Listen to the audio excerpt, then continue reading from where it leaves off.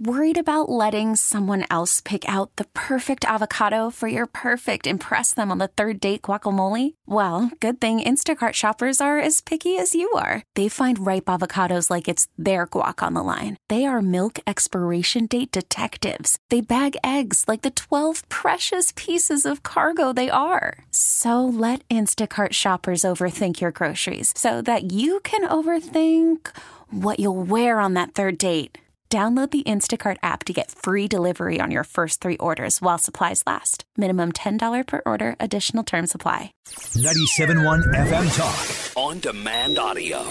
All right, how high are your heating bills going to be this winter? Unfortunately, you might need to brace yourself. Yeah, you're going to see some sticker shock. Katie Tubb is with us this afternoon. She's a senior policy analyst with the Heritage Foundation, wrote about this hard winter that's looming for Americans with their energy bills and wallets. Katie Tubb, how are you? Welcome to 97.1 FM Talk here in St. Louis. I'm great. Thanks for having me on. You know, I was looking at my bills from the summer, and they were up from last year, and I don't know that I've matched them up with, specific energy use or the temperatures, because here in St. Louis, obviously, it gets hot sometimes, really, really hot, and you have to use a lot of electricity for air conditioning. But I think people are nervous kind of going into the winter about how much they're going to get smacked with high heating bills, and they have justifiable reasons to be worried, right?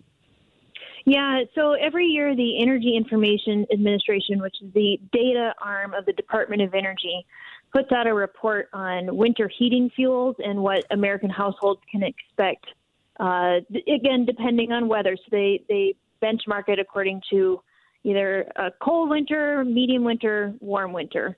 But what EIA found or projects for this winter is across the board, no matter what region you live in, expenditures per household to increase this winter compared to last winter.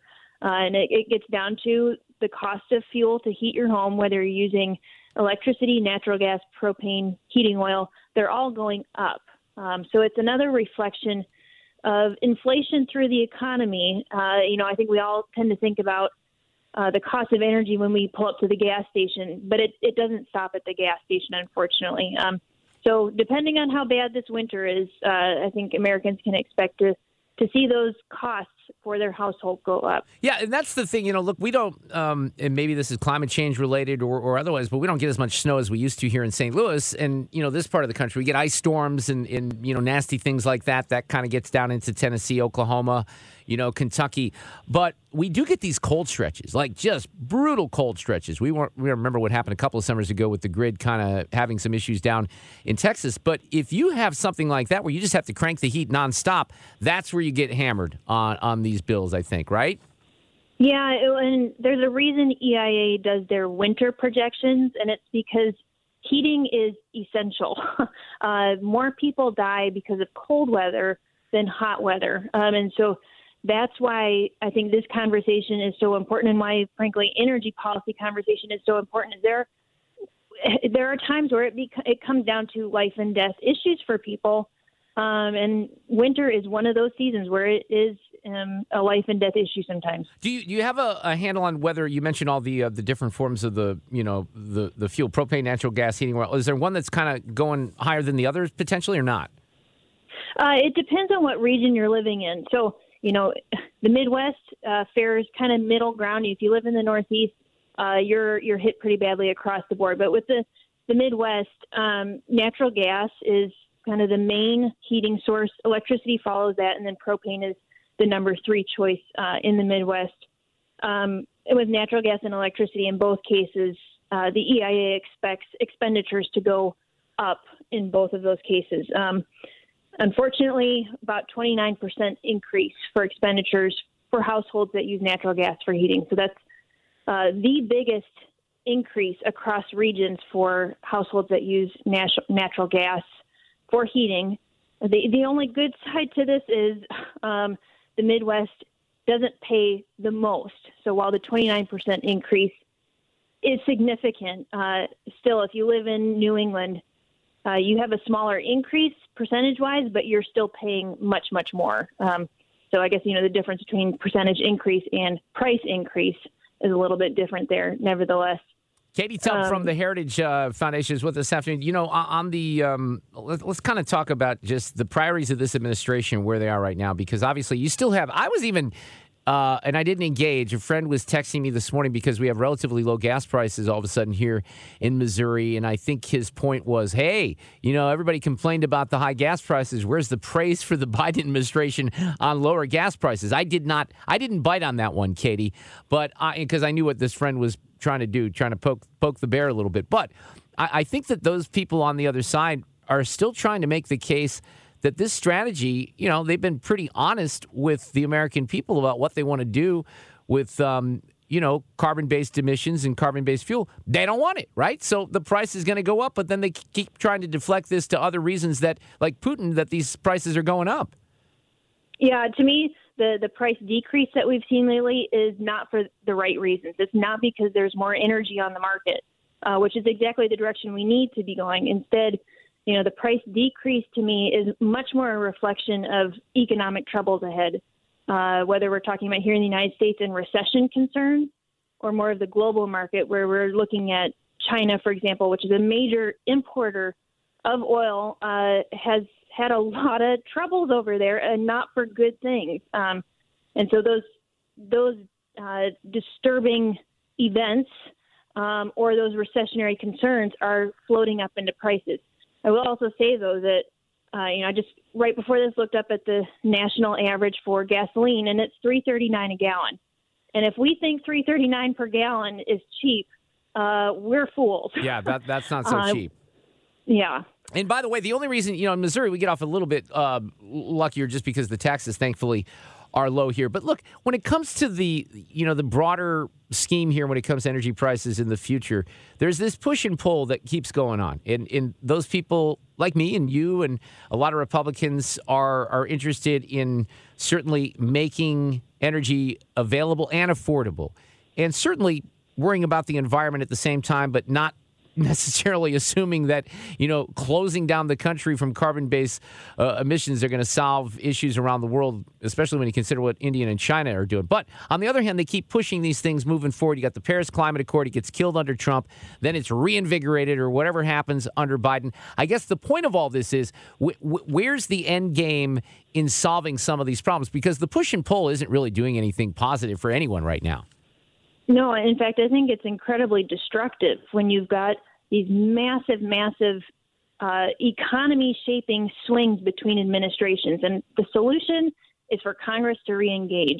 Congress should be the one driving policy. And instead, we've got presidents of both parties, and for many years now, driving policy by way of executive order. And that, I think, is very destructive, because how do you operate a business in 4-year cycles? It doesn't work that way.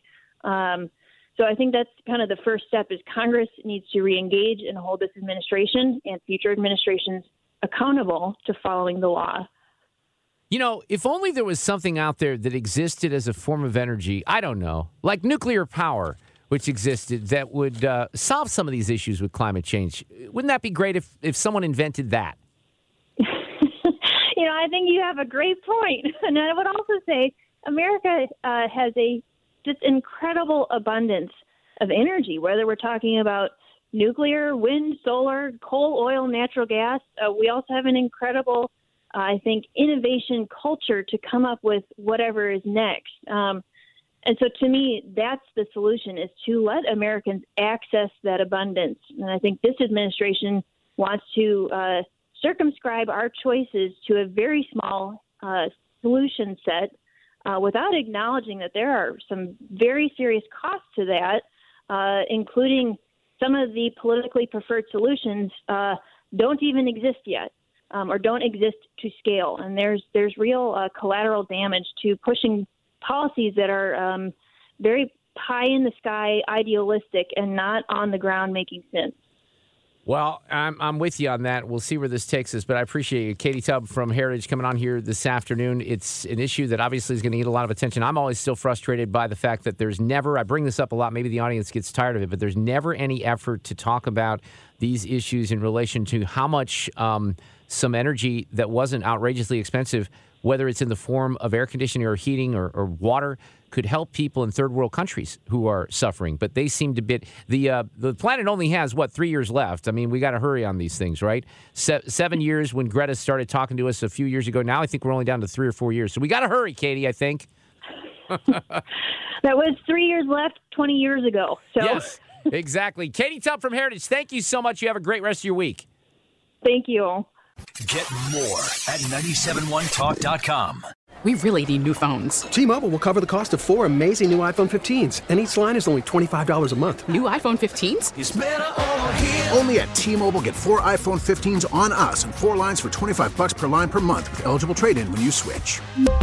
Minimum of 4 lines for $25 per line per month with autopay discount using debit or bank account. $5 more per line without autopay, plus taxes and fees. Phone fee at 24 monthly bill credits for well-qualified customers. Contact us before canceling account to continue bill credits or credit stop and balance on required finance agreement due. $35 per line connection charge applies. See T-Mobile.com.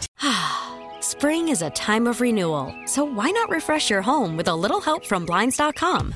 We make getting custom window treatments a minor project with major impact. Choose from premium blinds, shades, and shutters. We even have options for your patio, too. Blinds.com invented a better way to shop for custom window treatments. There's no pushy salespeople in your home or inflated showroom prices. Our design experts can help you find the perfect window treatments on your schedule. We'll even send free samples directly to you. Plus, we can handle the measuring and installation for you. Unlimited window treatments installed for just one low cost. And with Blinds.com, you'll always get transparent pricing. No hidden fees. Our free shipping and 100% satisfaction guarantee can put the spring back into your step and into your home, too. Shop Blinds.com right now and save up to 45%. Up to 45% off for a limited time at Blinds.com. Blinds.com. Rules and restrictions may apply. O'Reilly. Protect your vehicle's engine with a full synthetic oil change and save with Mobil 1 at O'Reilly Auto Parts. Purchase 5 quarts of Mobil 1 full synthetic motor oil and receive a $10 O'Reilly gift card after rebate. See store for details. With your Mobil 1 purchase, you'll also receive 2 times points during O Rewards Bonus Points Month at O'Reilly Auto Parts. O'Reilly Auto Parts.